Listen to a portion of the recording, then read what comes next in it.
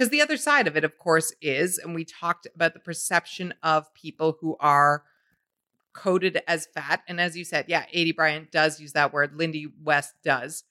That there's more of a priority on being nice, right? Like that has to be a bigger factor. Bitch is a luxury reserved for skinny people. Hey, I'm Ryan Reynolds. At Mint Mobile, we like to do the opposite of what Big Wireless does. They charge you a lot, we charge you a little. So naturally, when they announced they'd be raising their prices due to inflation, we decided to deflate our prices due to not hating you. That's right. We're cutting the price of Mint Unlimited from $30 a month to just $15 a month. Give it a try at mintmobile.com/switch. $45 up front for 3 months plus taxes and fees. Promo rate for new customers for limited time. Unlimited more than 40 gigabytes per month. Slows full terms at mintmobile.com. Hi, I'm Lainey. I'm the editor at LaineyGossip.com, also a talk show host and an entertainment reporter. And yes, I'm Alexi. I'm Duana Taha. I am a television screenwriter and producer. And I think Monica Aldana at Navarro Community College would hate the word nice. On today's episode, we are getting shrill with Aidy Bryant and debating what nice means. Plus, Alison Brie has a movie at Sundance. It's autobiographical, and she's done something really clever with how she's mobilizing her fandom. And are you on the mat or are you off the mat? Yes! We talk about Cheer, everyone's favorite obsession or your soon-to-be favorite obsession. That's why I'm Alexi. Duana says she's Monica. This is Show Your Work.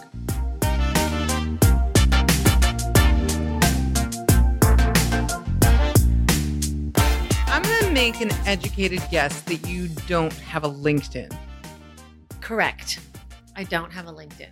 I don't know when it happened, LinkedIn. Yeah, me neither. Maybe 2010? Maybe.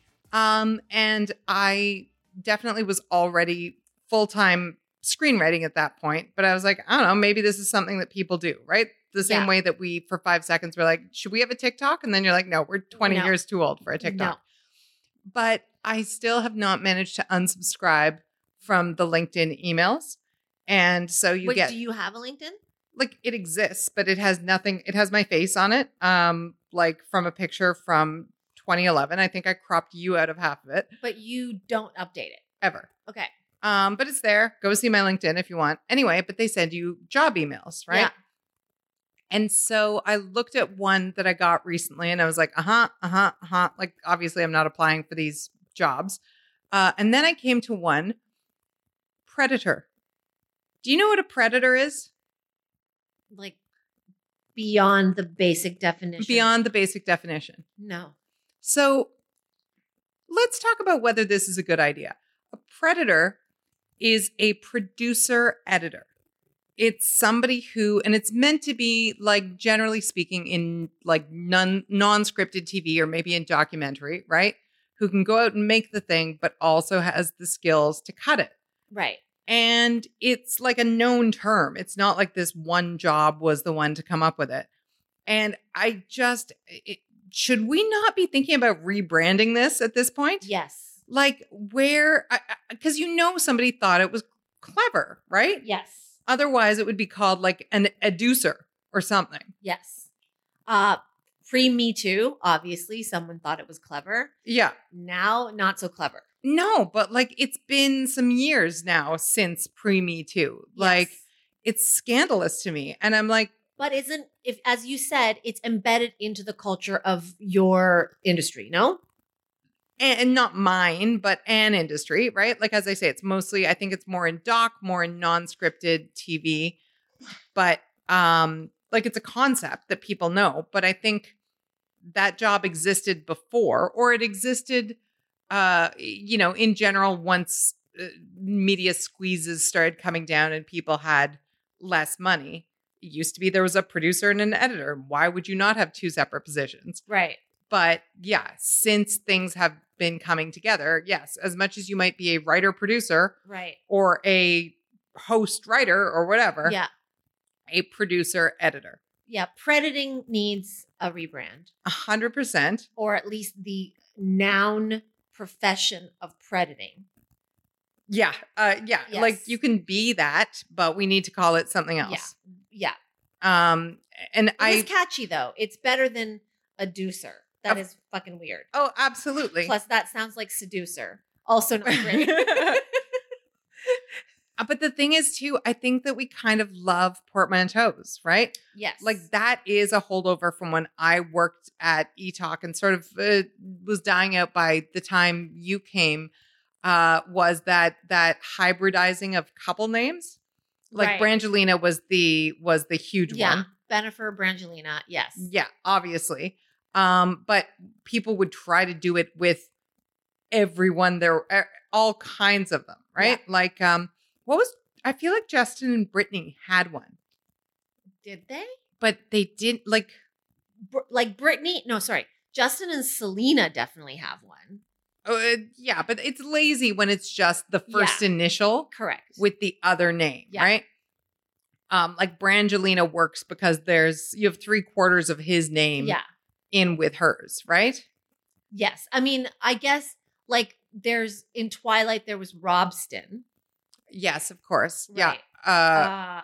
That is the last major one, I would say. Well, what was the one? There was one, Scarjost. Yes. Yes. I mean, Scarjo is its own kind of portmanteau on its own, as though we can't say the full syllables of Scarlett Johansson.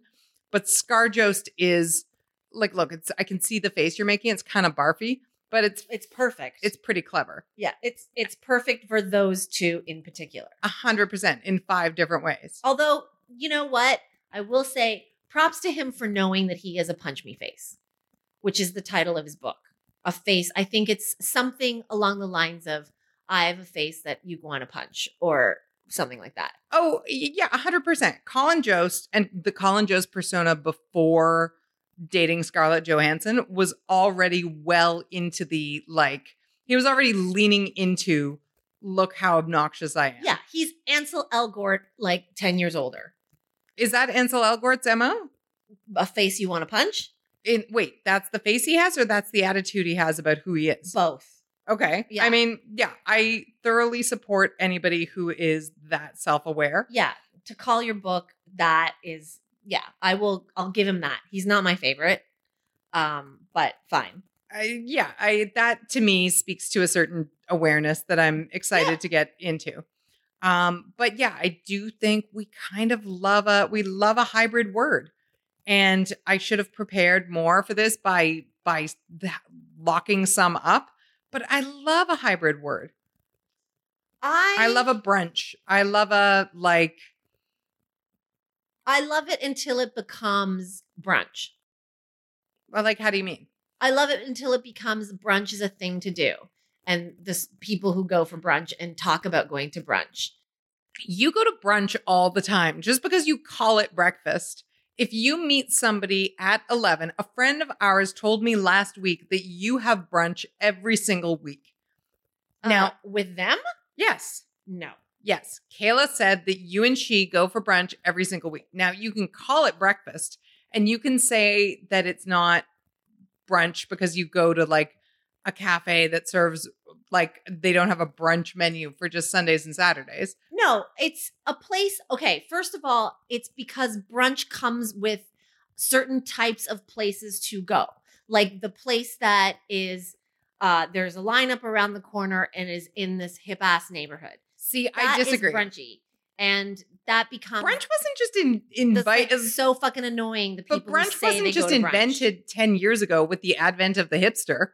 Like you just said, you just found out that I meet our friend for breakfast or whatever. No, for brunch. Because it's not announced. It's just whatever. But when people go to brunch, it becomes I'm going to brunch. I think I think brunch predated that annoyance that you have with the hipster lineup, and I get it. That's right. So I like a hybrid word until it becomes that tipping point. Yeah, but I think you can be doing a thing even if you don't like it. Like, I still think if you're going to meet her anytime after 9 a.m., it's brunch.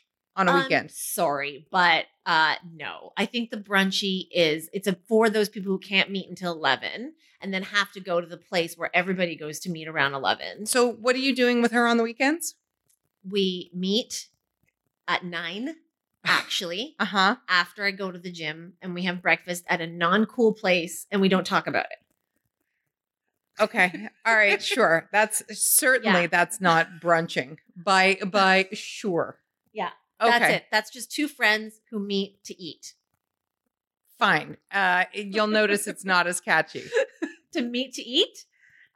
Yes. But yeah, I hear you about the predator. Yeah. Predator Yeah. is bananas. Predator as a profession needs to go. Right. If you are a predator, please lobby to have your title changed. But also, again, if there's more of these that I don't know about, if you're a lawyer, but also an accountant, if you're a loicant something, tell me. I love them. I can't help it. Okay, so this week, first of all, we mentioned Colin Jost. Yeah. We haven't talked about Saturday Night Live in a few episodes. We've exercised restraint. Possibly because there hasn't been a new Saturday Night Live in a few episodes. So the first Saturday Night Live of 2020 went off really well, actually. It pains me to have to say this, and I think it pains you a little bit because we both find this person exhausting. Except on Saturday Night Live. Oh, he's great.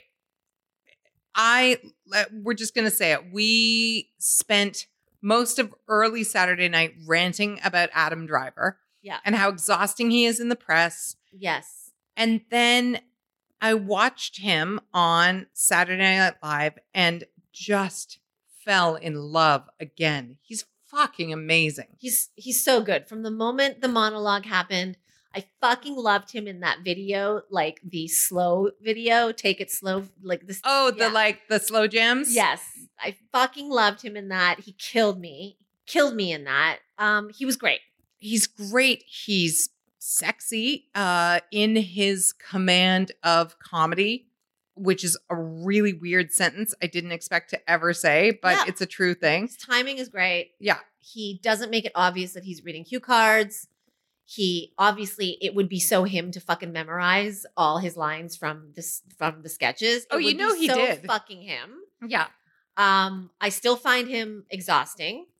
And I hate myself for enjoying him on SNL, but I can admit it. He was very enjoyable and very good. I don't hate myself, and I just find him desperately attractive in those moments. And when anytime he's not being Adam Driver, I find him to be a delight. Or Adam Driver in print. Maybe he's wonderful, like in a coffee lineup, but I'm not sure that's the case.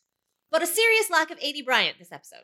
Yes, but and it did bother me because I'm like, I want to see those two. They're almost like actually diametrically opposed humans, right? Yeah. You've talked a lot about Chinese astrology in the past week and how like certain signs don't interact well or shouldn't interact well. That's right. And with exceptions, such as us sitting here right now. Right. But I would love to see Adam Driver and A.D. Bryant in the same frame because they're like, everything that her comedy is about unicorns and maybe was she in that sleepover sketch?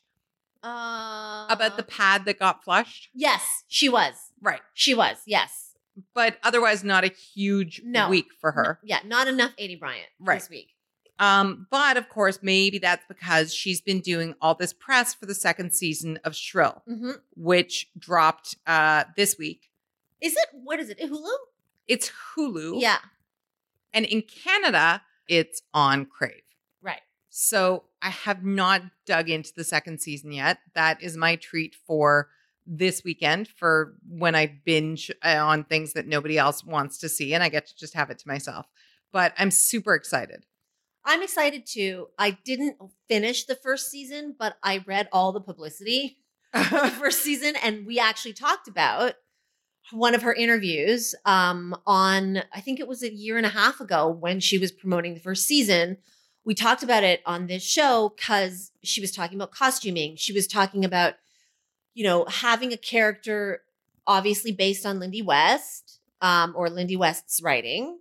And she was talking about the sort of freedom of portraying someone who isn't, let's say, standard size. What was the term you used a couple weeks ago? Straight size? Straight size. Who isn't straight size. That is the PC term now? It's the official clothing industry term, is that Okay. there's straight sizes and then plus sizes. Okay. So someone who isn't like straight sizes, conventional television actress sizes, and not have to portray them in a traumatic way. That was season 1's sort of press angle. Right. That they weren't suffering. That, it wasn't a constant thing, a storyline. Oh, my weight, my weight, my weight. Right. And that is something that absolutely I would say is true. So yeah, it's based on Lindy West's book Shrill, but it's very much clear that the character is her own thing. Yeah. Character's name is Annie. And yeah, she has bad bosses and bad boyfriends and people who underestimate her, all the same way that it might be on any other show like this, New right? Girl, like whatever. on Girls or Broad City Yeah. or Insecure. All of these things are seen through Yeah. Annie's eyes, and Annie is a character who wears plus size clothing, but it's not the defining characteristic. That's right. And I think you have to have a press tour based on that messaging for season 1. And what I noticed in this new interview that you sent over, I think is it Vulture? It's Vulture, Yeah. and it actually came to us from Twitter. There was somebody who quite accurately predicted that it would be a good show your work story. It was Kimberly Ray. Thanks, Kim. Thanks, Kim, for that. So for me, what stood out is, okay, now in season 2, you have the freedom to also, and this is very meta, get away from conversations about the character's weight and what you're trying to do, and actually have a very, not normal, but a press tour where you're talking about work process and work attitude and perspective. Yeah. Hi, A.D. Bryant. How do you manage being on 2 hit shows at the same time? That's right. How are you the boss? How are you? All Yeah. the things that, as you say, you would ask, right? It's Yeah. almost, that's a term we should come up with something for, like the asterisk questions. Because as you were saying that, I was thinking about how I wonder if Issa Rae is done with the questions that say, as a Black woman, how do you find blah, blah, blah, blah, blah? That's right. And as of this, like it's the get them out of the way questions. Right. that- And in a meta way, the real life application of how she's doing press is 1 year delayed from the storytelling process of not having to have a character who talks about her weight all the time. Yes, for sure. What's interesting about that, though, is that maybe because so much of the press was focused on, this is a character who was Lindy West, who talked about her weight, who blah, blah, blah, back in season 1, there are parts of this article that are still almost talking about the beginning origins of the show, right? Like we've gotten out of the way of what is it like to do this or that as a fat woman or plus size woman or character. I think A uses the word fat as a self descriptor, so I will use that word. Lindy certainly does. Right. But we've gotten those questions out of the way, as you say. But then there's still kind of these questions of, well, how do you do this as a woman? Like it's sort of, we've replaced one set of Yeah. asterisks with another. Yeah. And that's not a criticism of this article. I think it's sort of about A.D. talking about her experiences. Do you agree? Yeah, I agree.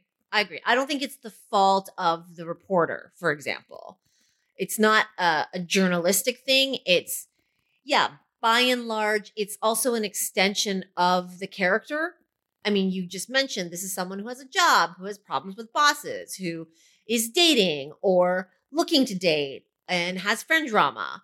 And, as you mentioned, the companion or equivalent shows are Girls and Broad City, and these are modern female complications / real life story, not real life narratives. Yeah, I bet that scripts aside, like voices aside, I bet you could pick up a script and a scenario from Shrill and swap it with a script and scenario from Insecure, Mm-hmm. and that they would be almost seamlessly Yeah. incorporated into each other's worlds, right? Yep. The characters are different, but the Of course. scenarios are the same. But to that end, you know, they talk about how Aidy Bryant talks about how when they were first working on the show, and she said she wouldn't do the show unless she was also able to write and produce. But for example, the producers wanted Annie, that's the character, to start the season wearing dumpy clothes and then go through the classic transformational makeover scene to signal a woman finally gaining self-confidence. Bryant vetoed that. It was a lot of conference calls with me saying, I think this is condescending, and I'm telling you this is how it has to be. I've never been that person, so we don't want to put that on screen. So that's your standard quote of what is it like to be a woman in the business who's defending her choices, blah, blah, blah. Yes? Yep. But it's part of a bigger frame of this article that I really, really loved. And that is that there are a lot of people kind of looking at Aidy Bryant I'm surprised to hear success, because everybody who met her on the way up, and by the way, she's 32, which is deeply, your face that you just made is how I feel about that. But everybody who met her on the way up to and including like her, you know, college professors and afterward and whatnot, were like, oh, she was really nice. She was really nice. Mm-hmm. The implication, of course, being like, nice people don't get ahead. Yeah, she can't. I'm surprised she did so well because she was just nice. She wasn't ambitious. She wasn't whatever, that talented. She was just nice. So, of course, that's a fucking fallacy, right? Because we know she's talented. We can see it. It's spilling off the screen. And they point out that she was on SNL, has been on SNL now for 8 years. And she like arrived when she got onto that show, right? But you cannot be there for being nice. So I guess my question to you is, as a work conversation, what do you think of the pitfalls or maybe the secret joys of being perceived as nice, of being under the radar?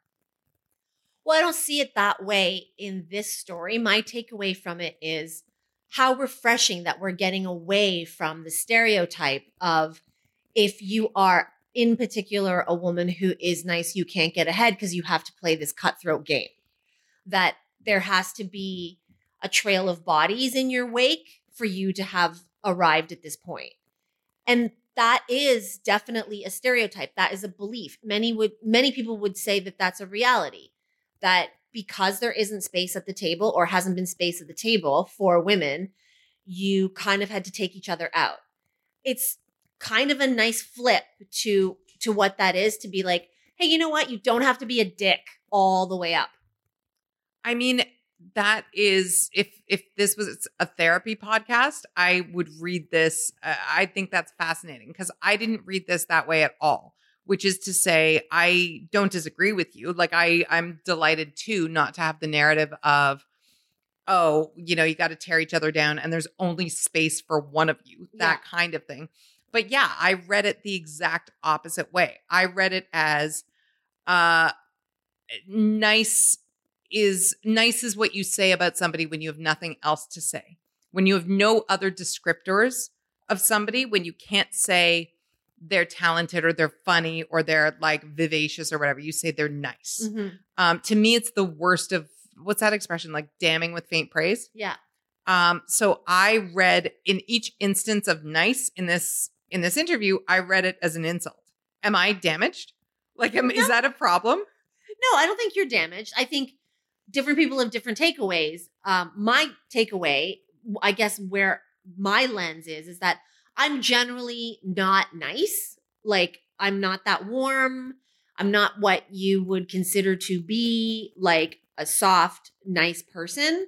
And so I like hearing about nice people getting to a point of success. But do you want to be described as nice? I'm indifferent. Like, really? Are you? Yeah. Okay. There are other things that are worse to me than nice. Like, I mean, okay, without pulling out a laundry list of all the things. I'm indifferent. It's neutral to me. Okay, great. Like, It would surprise me if somebody thought I was nice. Right. But I don't think I would be insulted.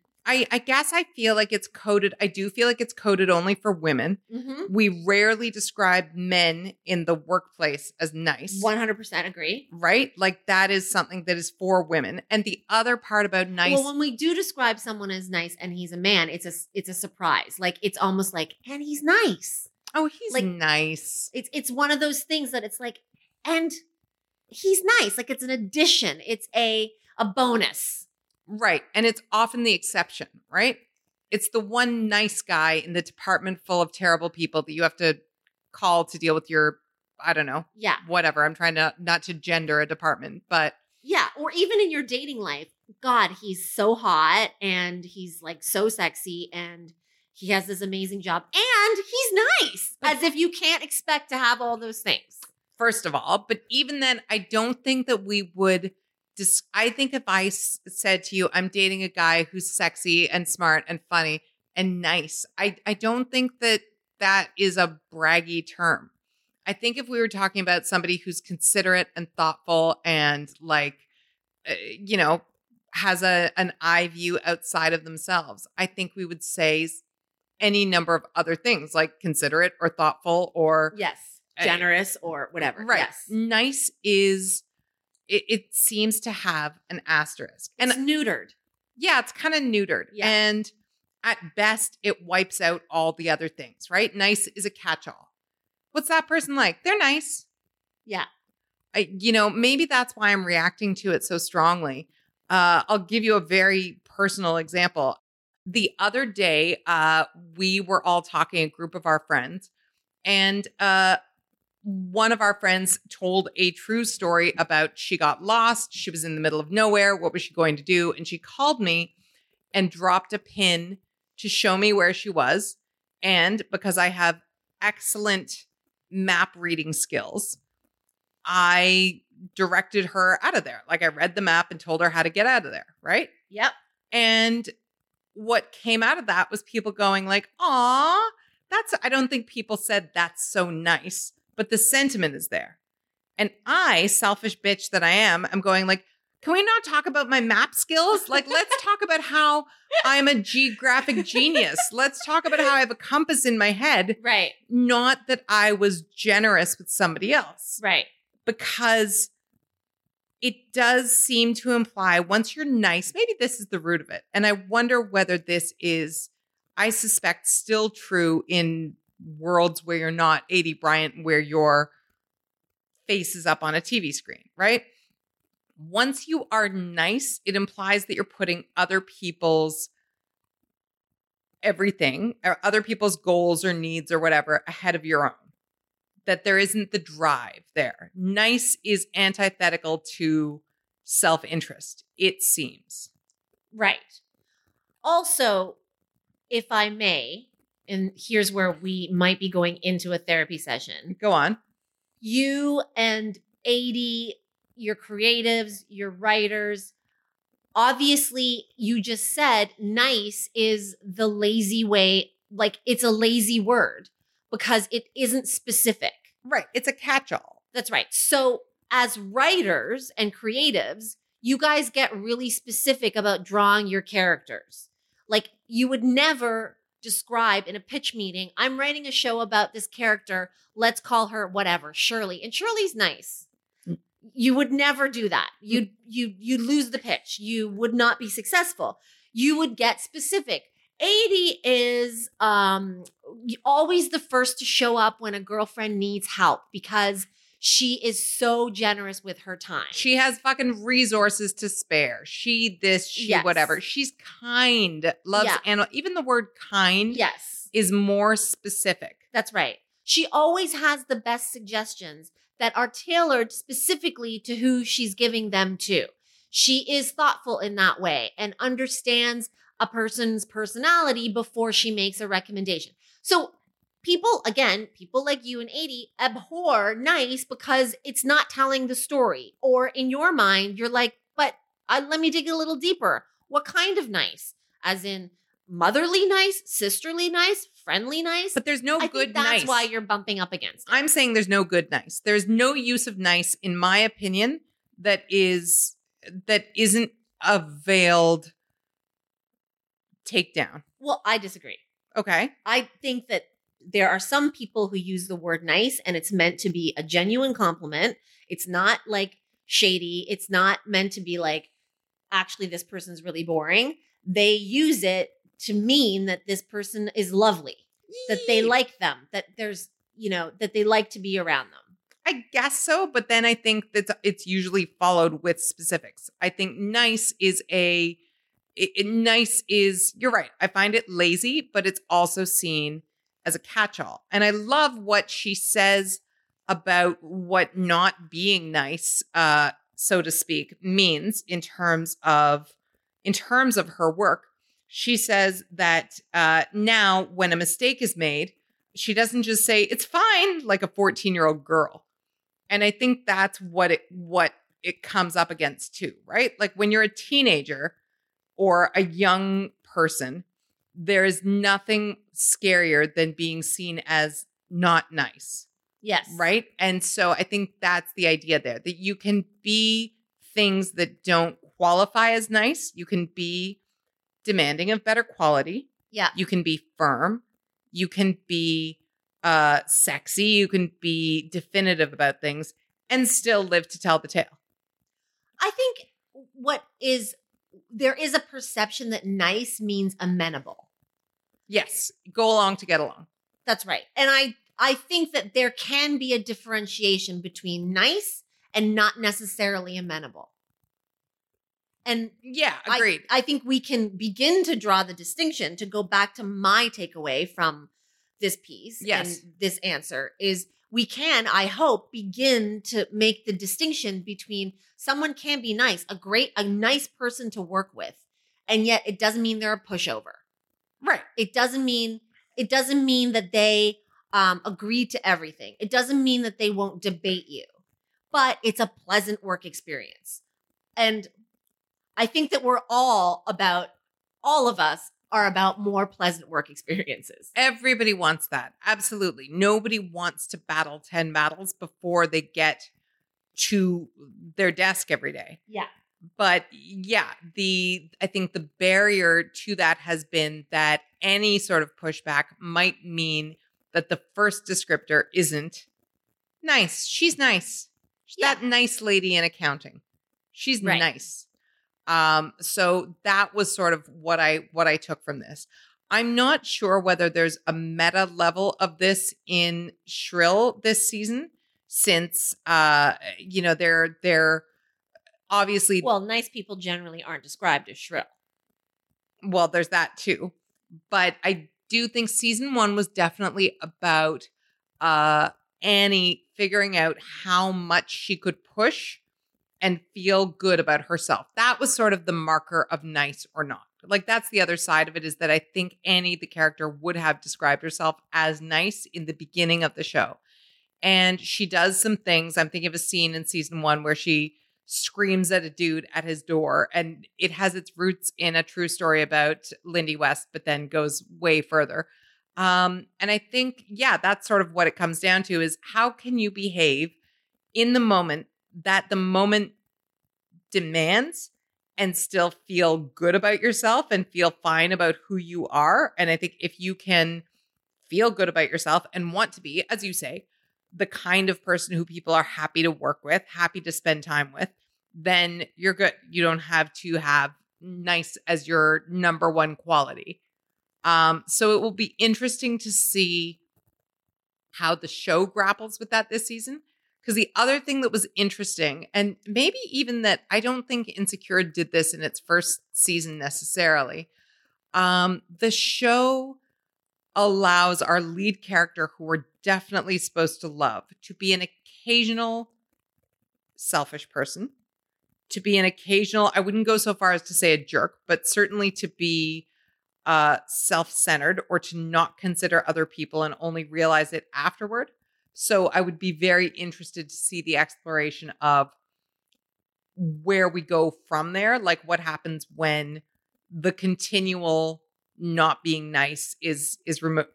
Because the other side of it, of course, is, and we talked about the perception of people who are coded as fat. And as you said, yeah, Aidy Bryant does use that word. Lindy West does. That there's more of a priority on being nice, right? Like that has to be a bigger factor. So I'm looking forward to seeing it. Yeah. Bitch is a luxury reserved for skinny people. I mean, that's a pull quote if I've ever heard one. That's really interesting. And I wonder what, in view of our talk last week about Beyonce and her ideas about size and whatnot, like I can see that being a line that is quoted, exploited, etc. Yeah, I think it's fun. And ironically, I think Aidy Bryant is a pleasant enough person, an endearing, welcome presence on my screen that I want to see her go through that and do that. Let us know what you guys think of nice. What that word carries for you. Whether or not you're more of a Duana and how you see it, or whether or not, like me, you think that it can mean different things and it doesn't necessarily have to be a little bit of shade. Yeah, and I should say, even though that was let's let it lie. But I do think the asterisk is if it's a qualifier of one particular thing, there was a nice little napkin beside my plate. I don't think it's a detractor, but if you say, how was that place? It was nice. Nice. That was a tone, though. Well, but if it's how was that place? It was nice. Oh, yeah? Okay. Yeah. I mean, it might just be that you use it differently, because I would never say that. If I felt the way you felt in that tone just now, I don't think I would ever say it was nice. Okay. Let us know. Yeah. Let us know what you think of nice. Weigh in. Hey, I'm Ryan Reynolds. Recently, I asked Mint Mobile's legal team if big wireless companies are allowed to raise prices due to inflation. They said yes. And then when I asked if raising prices technically violates those onerous 2-year contracts, they said, what the f*** are you talking about, you insane Hollywood ass f- So to recap, we're cutting the price of Mint Unlimited from $30 a month to just $15 a month. Give it a try at mintmobile.com/switch. $45 up front for 3 months plus taxes and fees. Promo rate for new customers for limited time. Unlimited more than 40 gigabytes per month. Slows full terms at mintmobile.com.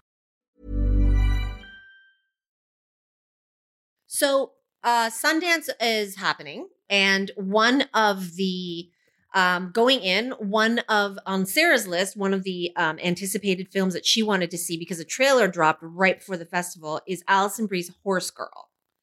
She also did a Vulture interview talking about why she wrote the film, what she's taking away from it, and 80 shades of work in here. Oh, yeah. I mean, first of all, talk about nice. Like, Alison Brie is a certain type of person's dream girl, right? Especially early on in her career. She really played actually another character called Annie, the Annie Edison character on Community. But I feel like she played a few of these characters who were lovely, sweet girls who did things well. And of course, she played Trudy Campbell, right? Like, Trudy Campbell is the kind of character on Mad Men who was the epitome of nice in the way that you mean it. Warm, pleasant, friendly, etc. And then she has taken a turn into much, much more interesting roles. And I would try to define them, except that the title of this film almost does it for us. Yeah. Horse Girl. And once you get into it, it is not a spoiler. I mean, if you get into this interview, if you've seen the trailer, Horse Girl is kind of a little bit of a what do you call that? A Trojan horse? That's right. A Trojan horse. It actually isn't really about a horse girl, but it is. But there's an alien angle. The character is a horse girl, self-identified or or we all understand what that. Do you know that term? You knew that term before? Yeah. Because I feel like did you knew a girl growing up who for sure had a long braid and grew up on in a rural setting Or even just, I would extend horse girls to girls who have never actually been on a horse and live in the suburbs and just like draw pictures of them and like read Black Beauty a lot. Yes. So apparently the film is not that. Yeah, there's a bait and switch. That's right. That's what I was looking for originally. Yeah, but Trojan horse though. I said Trojan horse. Come on. And so there's like some kind of alien conspiracy happening here. There are mental health angles. She also based a lot of this on her own experience with her mother and her mother's mother.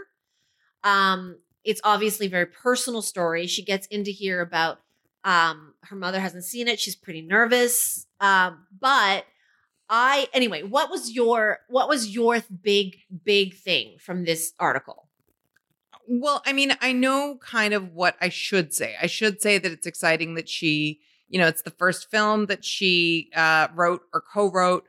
And it's exciting that it's so personal and that she's revamping her career and all that kind of thing. But my actual big takeaway from this article is, how can you write about your family that way and live to tell the tale? Right. That wasn't mine, but of course, yes, I can appreciate how you would go there. That was my immediate first thought, was that this is a story of, she's very clear that it's very autobiographical in lots of ways, that it borrows largely from her mom and her grandmother, and that even her mother says, I think at some point, or said to her, "Oh, you're going to write a movie someday about my mother and I, aren't you?" Yeah. And I wonder, man, if you would ever, I don't know if you could do that. You could not do that in my family, put it that way. Right. Like that's not cool. Or you'd have to be a lot more clear about, oh no, this was a super work of fiction, because nobody in my world is well adjusted enough to allow for their foibles to be portrayed on screen, let alone expanded on in any way. Okay, but she did it anyway. Well, she did do it anyway, which that's another discussion for the therapy couch. And we can come back there, but tell me, what was your big takeaway? I love that she's already hoping that there are going to be Reddit threads dedicated to her show. To this movie. Yeah. To this movie. That there are going to be people who go on message boards and try to, I don't know, break apart, unpack the theory of it. Like forensic it a bit. Exactly. And that it's going to live on forever in this way.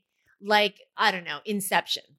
Right? I mean, I love that, because I think that it would be disingenuous these days in 2020 to not understand the power of going viral, or the power of a community online being built and formed around your story. You don't go out of your way to be like, what can I write so that Reddits will start about my idea? But at the same time, I think it's only realistic to be like, hey, I'm doing this anyway. I'm so passionate about it. And I really hope that there's going to be an online forum for it. Right. I mean, you're right. You can't go into something doing that because you can't engineer a piece of entertainment. Well, and some people, listen, it's not like it hasn't happened before. In music, Lil Nas X essentially did it. That's how Old Town Road started. But I think in movies, it's a little bit different. Say more. What do you mean? So, to go back to TikTok. Please. And the kids these days, Old Town Road was, he was doing, like, he wanted to be in music, right? Yeah. And he, of course, being Lil Nas X and of his generation, and he's kind of a genius that way. He was on the social media that we don't know about yet, or we will never hear about. Or that has been and gone. Correct, yes. Right? And he was kind of like finding beats and figuring out what people liked. And he understood like the algorithm in a certain way that we will never. Yeah, I get. And yeah. He put together a song, mm-hmm.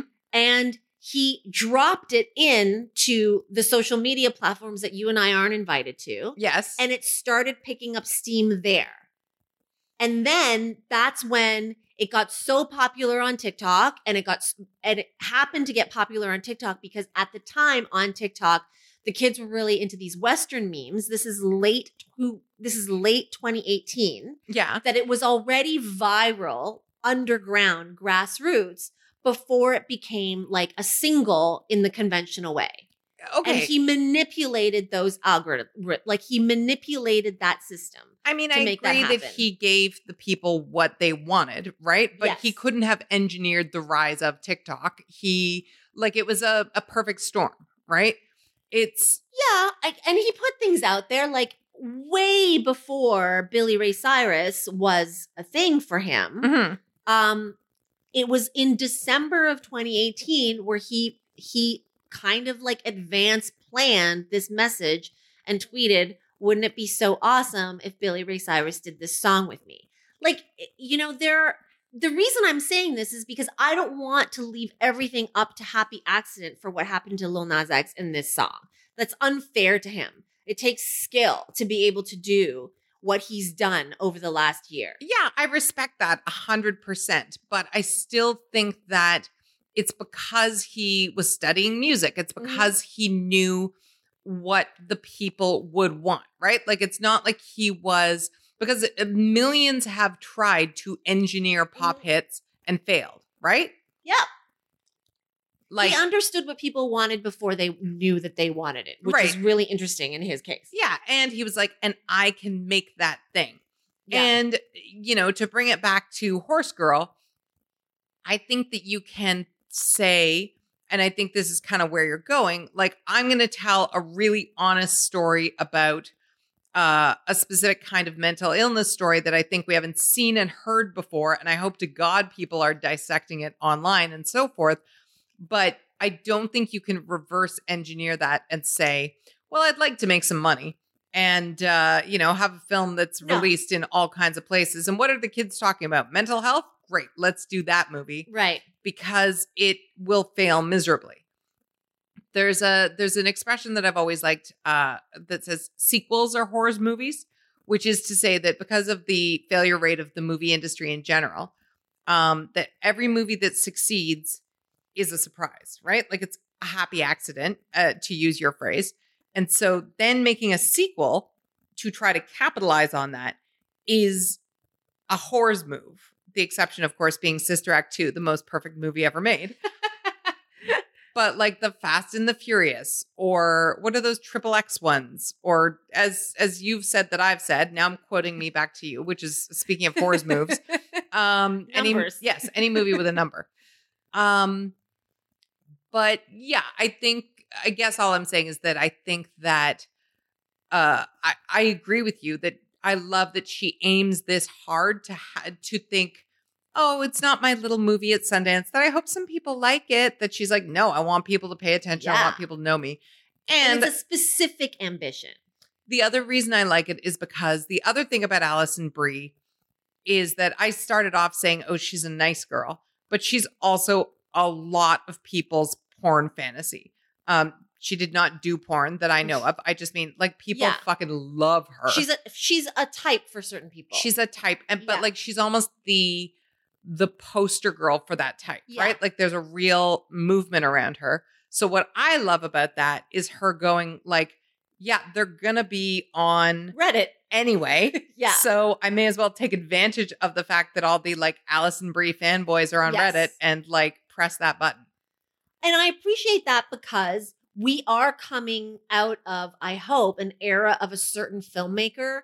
And they're all about like, it's the story and the craft and whatever. And I'm not going to care about it once it goes into the world. Who says that? Oh, please. The generation of the Scorsese, the Leos, I mean, this and that and the other, right? That is peak fucking movie privilege. Well, and look at this award season.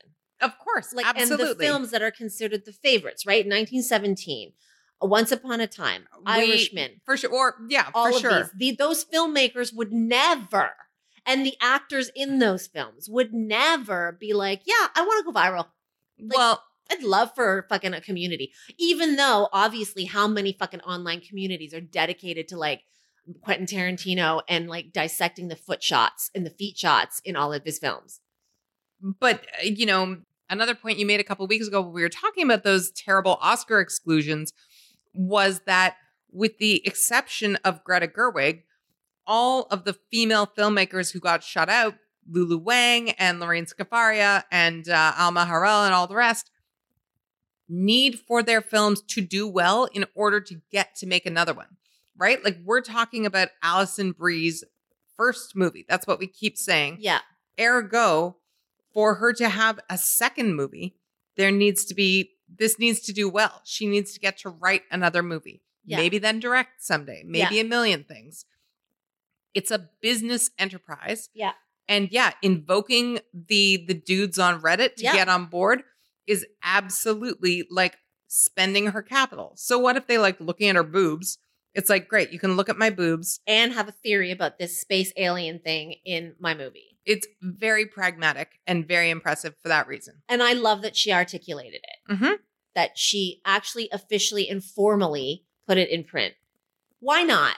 We talked last week about Brad Pitt and showing us his work. Let me see it. Let me see the comedy writing, or at least admit to it, or at least acknowledge that there's work involved in it. Yeah. Yeah. Tell me the work yes, for sure. Sometimes shows and movies go viral for particular moments that are definitely accidents. The thing that comes to mind most recently is Knives Out. Chris Evans wears a sweater in Knives Out. Right. And yes. afterwards, right? Yes. Like it went viral and then he put the sweater on his dog and it went even more viral. And that is definitely accidental. You don't know what people are going to cling to. No, for sure. At the same time, it doesn't always have to be an accident. Like, given that social media is a tool now, given that online forums and communities are places that can, resurrect a film or keep a film alive or save a show. Every time. Right? Or Yep. save a show or at least, a rescue a film that nobody noticed and then 6 months later it becomes this thing. Then at least make it a part of the repertoire or the skill set, or at least make it a part of the job, understanding it, going so far as to understand what's out there as an option for you. Exactly, especially on a personal level. Like we talked about Colin Jost knowing who he is and how to sell himself, right? And I would put Alison Brie in exactly the same category of being somebody who like is famous, but not really capital F famous, right? Like she's not actually that well known. She's a working actor, and knowing very well, not just how am I seen, but also, okay, what do I have going for me? And it's like, okay, I got these fanboys who love my Maxim spreads that I did for Community and whatever. Yeah. Great. That's an asset on my tick list. The same way Colin Jost being like, bros want to punch me, but also pose with me in the subway. Yeah. Great. Let's put that on my list. I mean, that is a really honest self-inventory, and not in a bad way, right? Yeah. Like there's nothing, I guess that's the sort of thing that's great about this is turning everything that you have into a positive, or not going like, oh, I'm a girl who's done Maxim spreads. I can't really write a Sundance movie. Right. Like one of the things that keeps getting said about this movie in the few pieces that have been written is it's the most Sundancey of all the films at Sundance, or one of the most Sundancey. So like maybe there's a theoretical world between those two ideas. But she's like, no, we're gonna make those worlds. Here's how they can mesh. And to go back to the music analogy, I wonder if this is going to have to be a progression in film and for actors. Musicians have been doing this for a while now, like for at least a decade.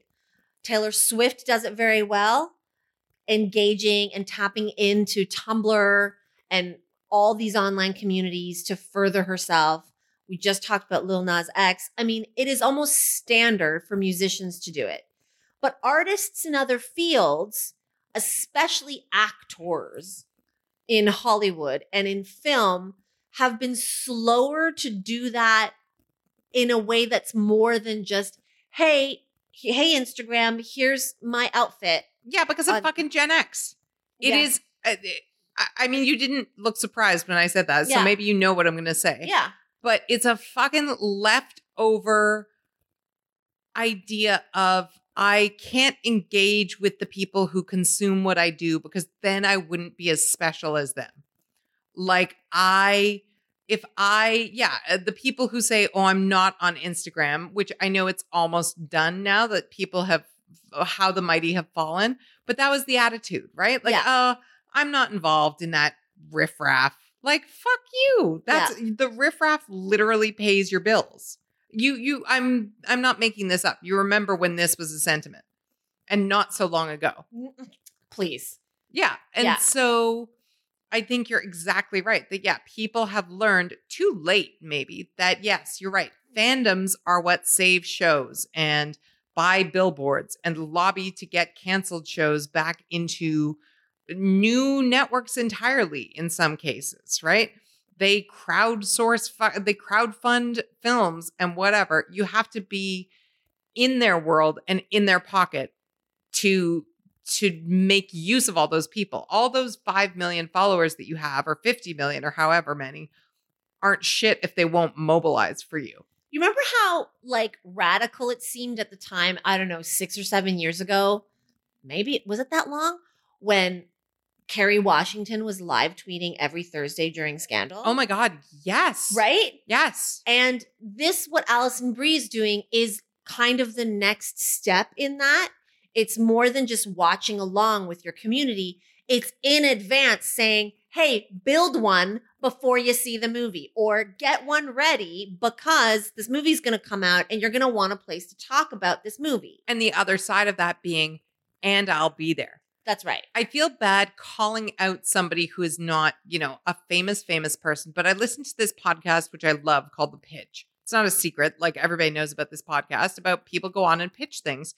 But there was this guy who was pitching a social media app where high level or high profile people could have conversations that you could watch without actually participating. Yeah. Basically, Twitter for blue checks only without the riffraff. Yeah. And it obviously dismally failed. Right. Because nobody wants that. Like, that's not what it's there for. And in many cases, that's how Instagram or Twitter already is. But at least there's the illusion that you can be a part of it. Or she references a Reddit AMA in this article. Yeah. Right. And that's another kind of idea. Ask me anything is what that stands for. That's right. Is like, I'm going to come be a part of you.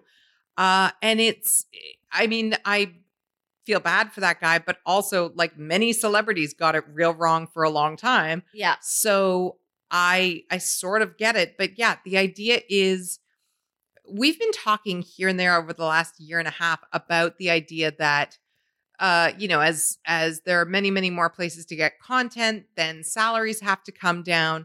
Then, this is the celebrities sort of coming to the level of being regular people. There's also a real uptick of, Chrissy Teigen, speaking of Reddit, always says, like, these are the 3 Reddits I read before bed, right?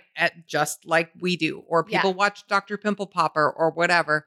There's a real equalizing happening of, no, we're all on the same plane. Just some of us do different jobs or some of us are in the public eye. And I think this is like, it's a real beginning of the revolution, right? In the future, when everybody on TikTok is famous, you mean next week? Next week, but I mean literally everybody generates their revenue stream. Essentially, the idea of celebrity in the old way is slowly petering out. Yep. I mean, listen, I was resistant to that for a while, but when you have, and we've talked about this, when you have like a YouTube subscription or you have a YouTube channel and there are 10 million people subscribed to it, there is in a way more power to that than being a filmmaker. Absolutely. In the conventional way, the old way, in terms of what that, what value that has today. What in terms of sheer reach, market value? Yeah, absolutely. Yeah, I mean, 10 million people, like broadcast TV wishes, you know, at this point. So it's a real interesting nod to the shifting sands of time. Go Alison Brie. Get But on that seriously- horse, alien, and do your Reddit. Yeah, for sure. But seriously, I want to know how your mother is going to take this because, with the farewell and Lulu Wang, at Lulu least Wong. Lulu Wong, which Yeah. is spelled with an A, hence Yeah. the confusion. I guess at least everybody was in on it. Like, I guess it was sort of everybody's story on some level, but this is a brave one. And I still choose to call my characters fiction and use pseudonyms. No, of course that's not you. They're nothing like you. Their name is Shirley. Speaking of viral sensations, And of being late to the game. Cheer on Netflix. How Ugh. many different people in your life begged you to watch it before you watched? Just you. What? Yeah. Come on. I will say, and I can admit when I'm slow wave on something, but I knew about it. I just didn't have the time to get to it. It's fucking this accelerated award season. I swear to God. I know. Everything's happening at once. Ugh. I understand. But yes, this weekend I finally got to it. You got to it, what, a couple weeks ago, last week? I would say it was, I felt late at the time. And let's say for the sake of it was, actually, it was 2 weeks ago tonight because I turned it on during a surprise all-nighter and then later caught up on it again when I had more time. Yeah. Yes. So we're talking about, listen, if we're going to thread it with our previous conversations, there are certain shows that, yes, you can't predict if they're going to go viral. And then there are certain shows where Netflix at this point is astute enough to know when they have a thing that's going to explode. Well, yes and no. I mean, the thing about Cheer is that if you have not watched it at this point today, then you know about it because it was on Ellen, which is basically, it's the same thing as being on the front page of USA Today, which it probably also was. It's been everywhere. But it's curious because I do think Netflix sometimes has other drops that they hope are as big that don't land. And there's got to be some. Remember a couple of years ago, it was the second season of Making a Murderer dropped like during the holidays when everybody was off. And you'd think that Cheer, having dropped over the more pure Christmas holidays, would have had an even bigger reach. But there was a bit of a vacuum. And then here it is. It was it dropped and then it was quiet and then it's quiet and then it was a boom. Everybody suddenly, or at least online, in certain circles, I don't think it's peaked yet. I do think it'll probably peak. I think by next week, it'll be listen, BuzzFeed hasn't done 13 times that you whatever. Sure they have. They've done the which Navarro cheerleader. Yes. But they haven't put out the moments where the catchphrases started taking on. I can't believe that people haven't started saying I'm on the mat. Right. Yeah. Or mat talk, if you will. Exactly. Or referring to if you, I don't know, if you ended up getting, I'm trying to think of an analogy here. If you ended up being asked by your boss to join the diversity committee at work.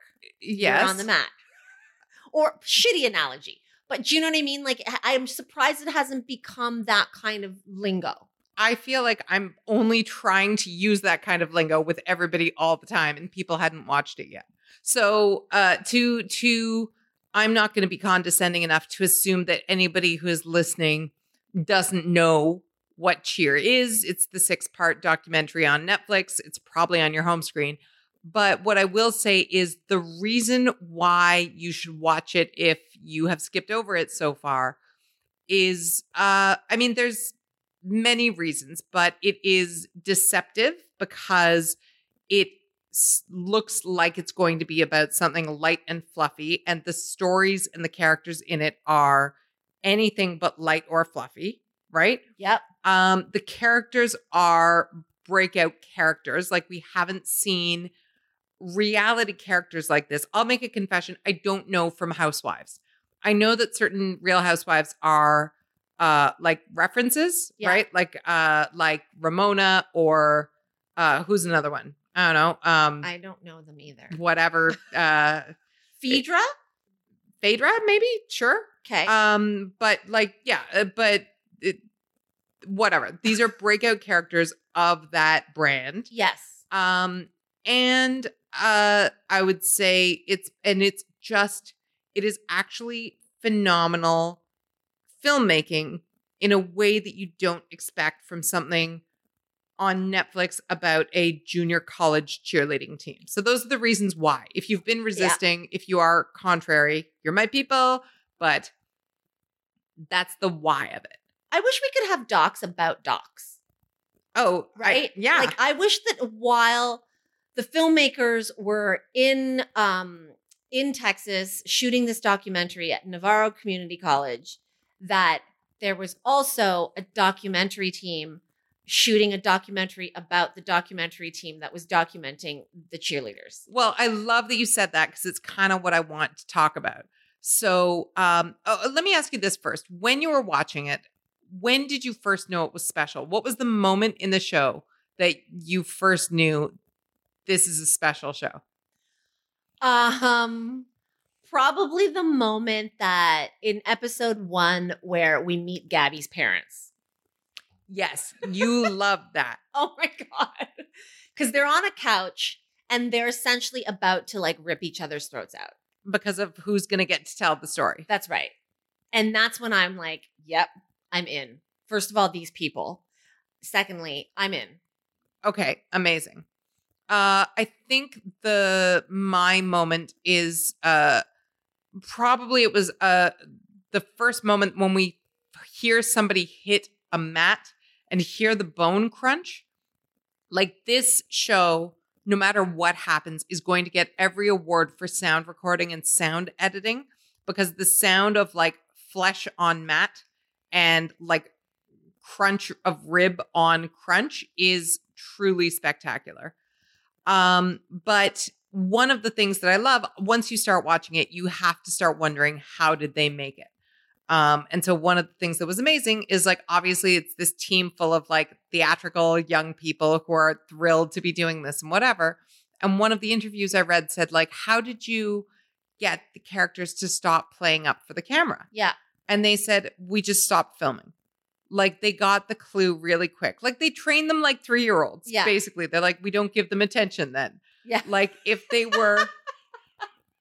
Yes. Right? If they were being like doing things that were not for the cameras, then, or if they were doing things that were overtly for the cameras, they just stopped filming. Well, now that you say that, can you imagine then what Ladarius must have been doing when they turned off of Ladarius? Because when they're on him. Oh, he's playing up all the time.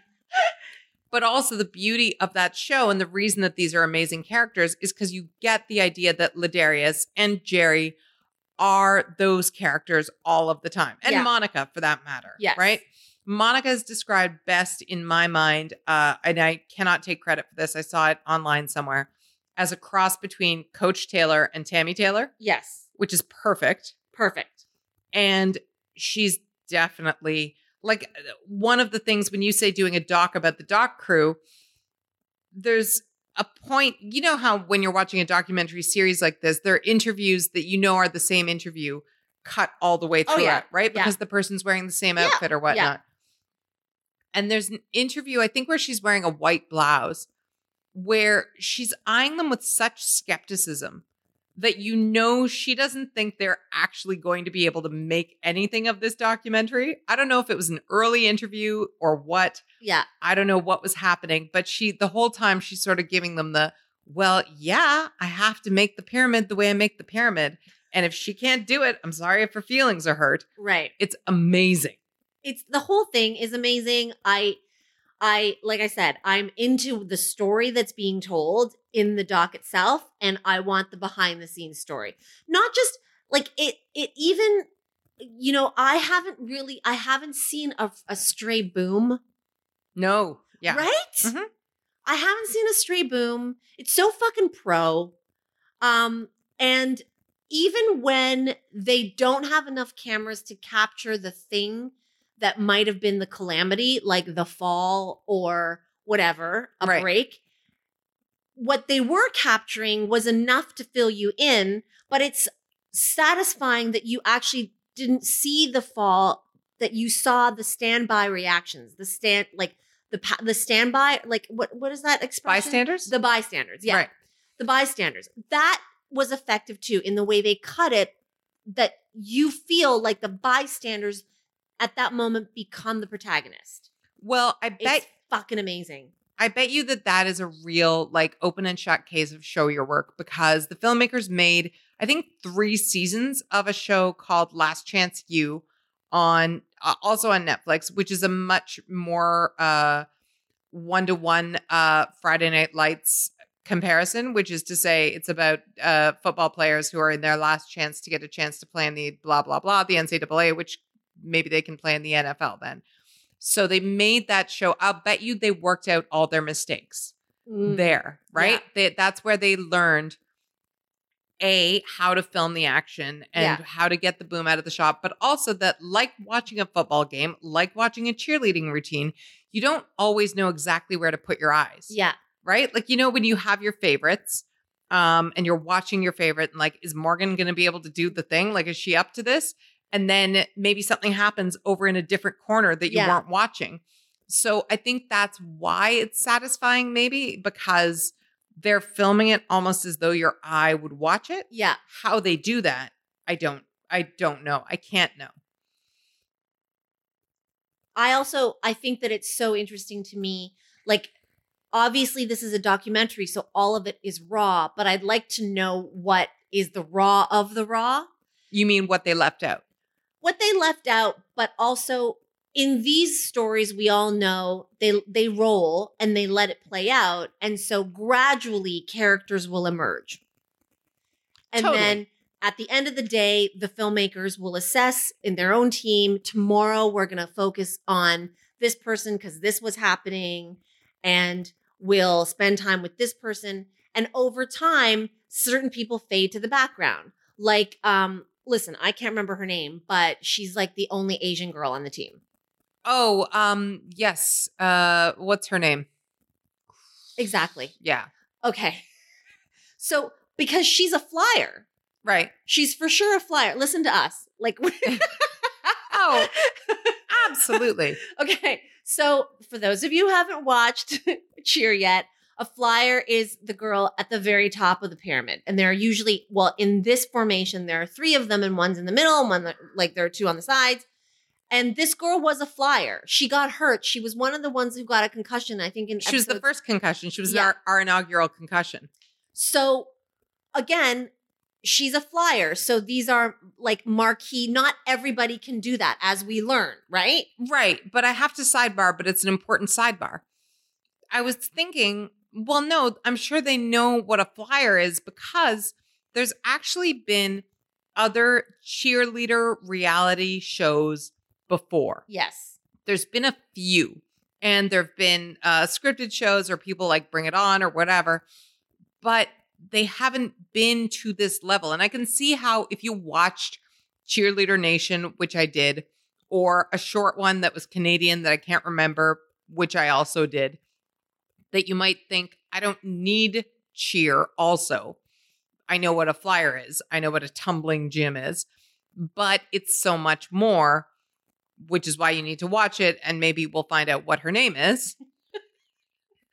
But yes, she didn't have a story that came to the forefront. But on day 1, everybody has a shot. Absolutely. Just like in Cheer. Oh my God. Just like there's 40, and then we cut to 20 who make it to Matt. Right. So, and then slowly, certain storylines emerge, certain people become more interesting to follow, or the narrative shapes itself, and others fall by the wayside. I'd love to see the raw of the raw, to not only, like, because at this point, we know which ones rose to the top or came to the front. I'd like to know why the ones who faded into the background faded. Right. And this is not a case of Donnie Brasco. Like, I always have a thing about, you know, in whatever crime syndicate movies or gangster movies, I don't want to know about the fucking lowly soldier in the back, right? There's a reason why you make the story about the boss and the right-hand person. I mean, do you think that The Usual Suspects supports or negates your theory? So I'm being a hypocrite here because I'm saying that typically in these gangster movies, I don't want to know about the lowly dude, the one who like just drives and doesn't rise to the top. Right. But in this case, I do. I think I'm always a sucker for an underdog story, and that just might be a different. No, but this isn't an underdog story. But it is, though. But go on. I mean, I both want to hear what you have to say and to fight you before you say it. So this isn't necessarily an underdog story in that whoever didn't come forward in the narrative is like steaming about it and like I should have been the star of this. Oh my God, that says a lot, Therapy Couch, about what you think of underdogs. This is about, was it intentional? Were there some people who were like, yeah, this is not going to be for me, so I'm just not going to give them what they're looking for? I doubt that. I don't think that these people are savvy enough for that, and that's not a detractor at all.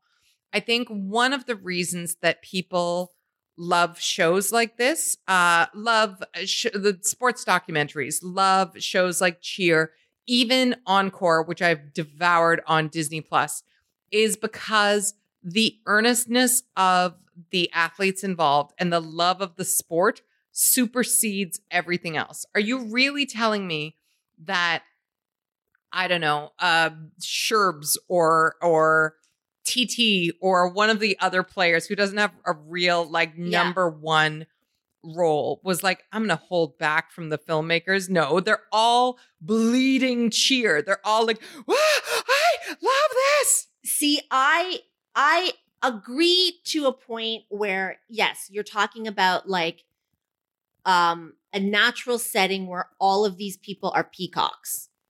But not even peacocks, but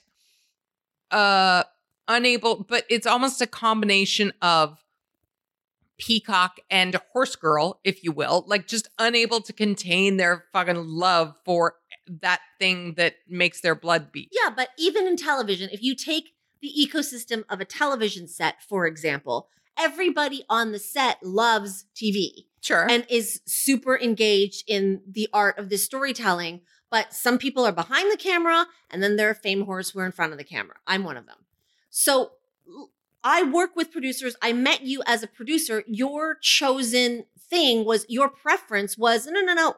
I'm going to be back here, and I'm still doing my thing, which is very valuable. And I know, and listen, excuse me, I was the Monica in that situation. Your flavor a little bit is you like to straddle both. But you and I both know producers who, when the camera comes around, is running down the hall. Yeah, and I don't.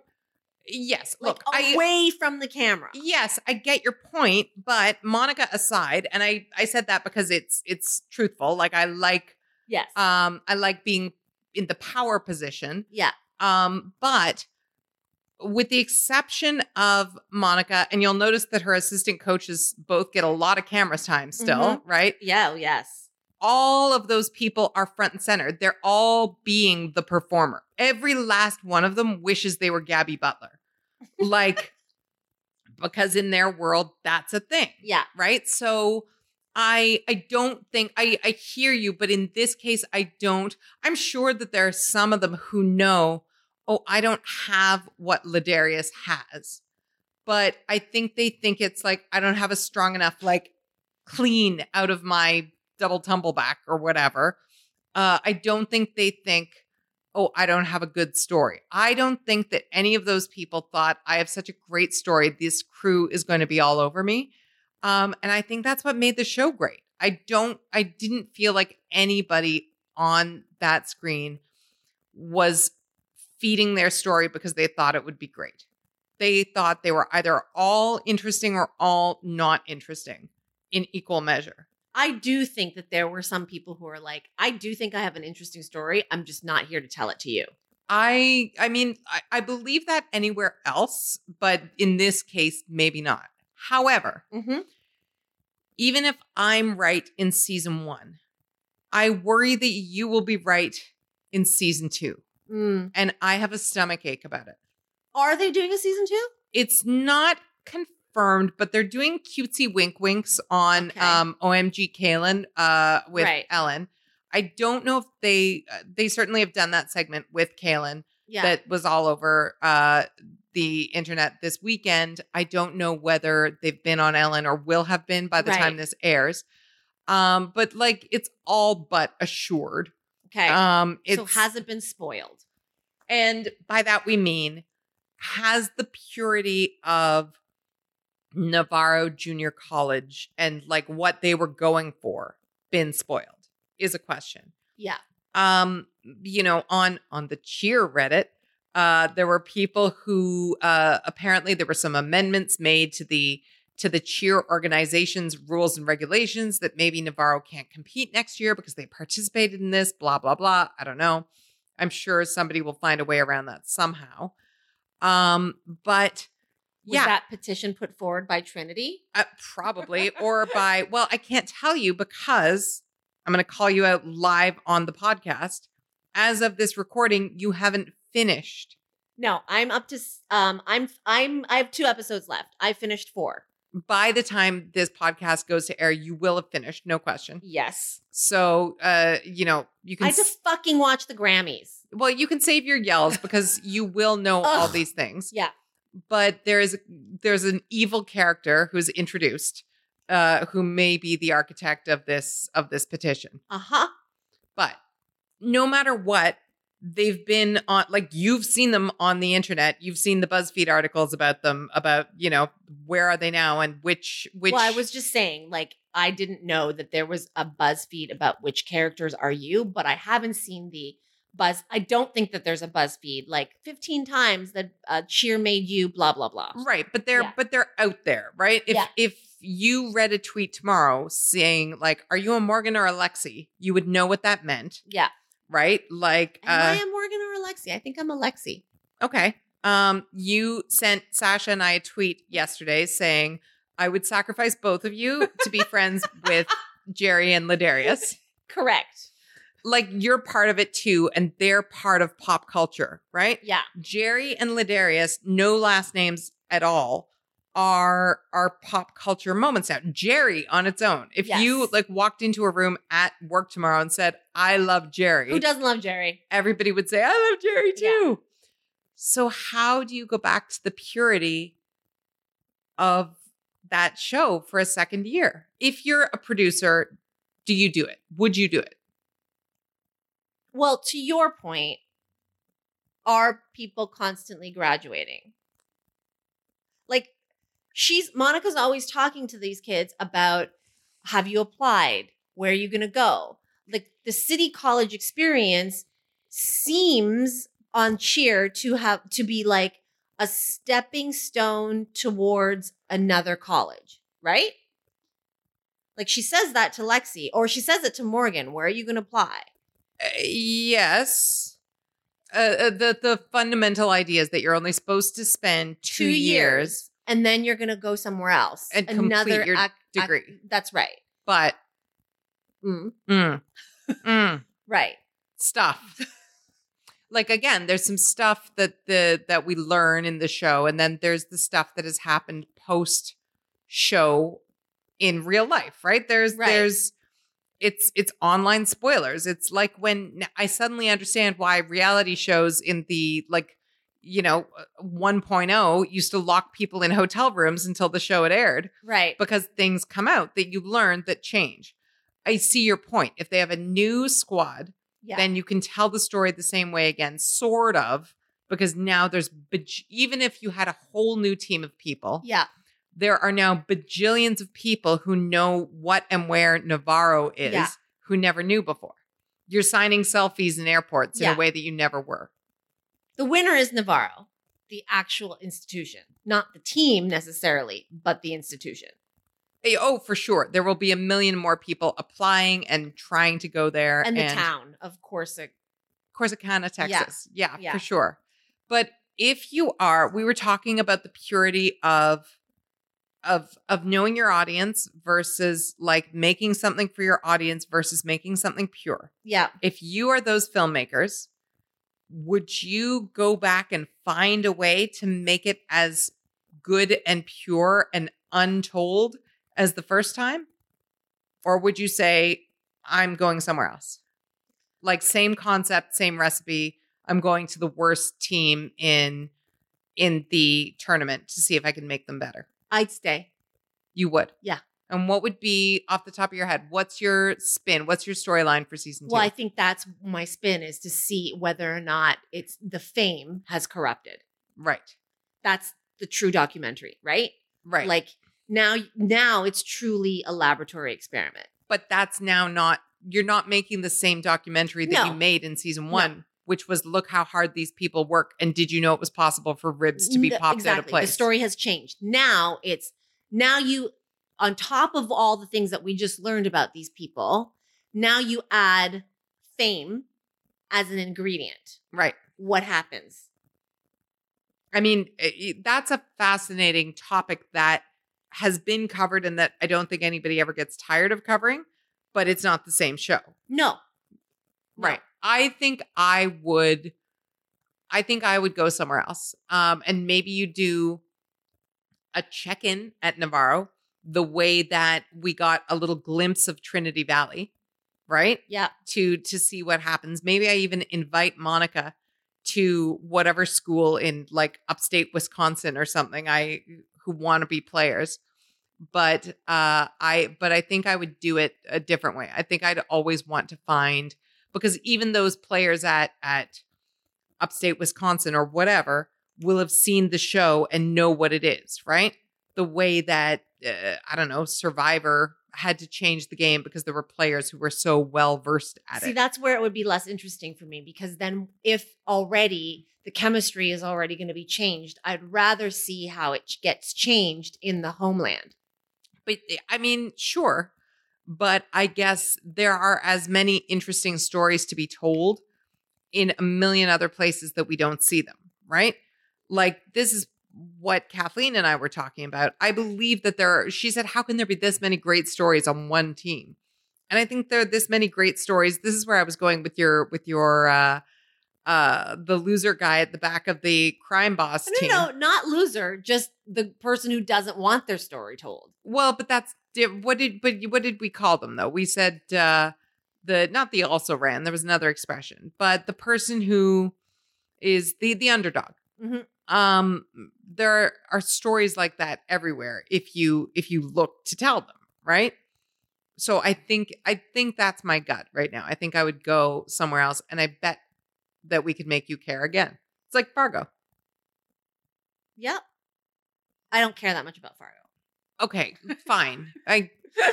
Whatever. I'm sure that there is a simile that I will think of as soon as we stop recording. But yeah, Cheer, I think Cheer has not peaked yet. I think we still have at least a month to go. Let us know if you feel differently about Cheer now that the characters are on your Instagram and people are referencing them, as opposed to when you were looking at a little window into Corsicana, Texas. And let us know what you want to see if, wink, wink, there's a season 2 of Cheers. What you want. Do you want to go back to Navarro, or do you want somewhere fresh? And as we get closer and closer to the Oscars, let us know what you need out of this awards season. We love hearing from you, your thoughts on the race or lack thereof this year, on the movies that have surprised you, and the people whose dresses are going to be the big things we talk about. Please keep your emails, letters like by carrier pigeon, and tweets and Instagrams coming. We do have one more regular episode before the Oscars. That's next week. And then let us know if you want us to do another behind the scenes at the Oscars the way we did for the Golden Globes. Joanna and I will be heading to LA 10 Soon. days. We're heading to LA. Let us know if you want us to hit the record button on our negotiations that night for what we're writing. And as always, subscribe to Show Your Work wherever you get your podcasts. Leave reviews and comments. They help shape our show. They help people find our show. Thanks for listening. We'll be back. Bye.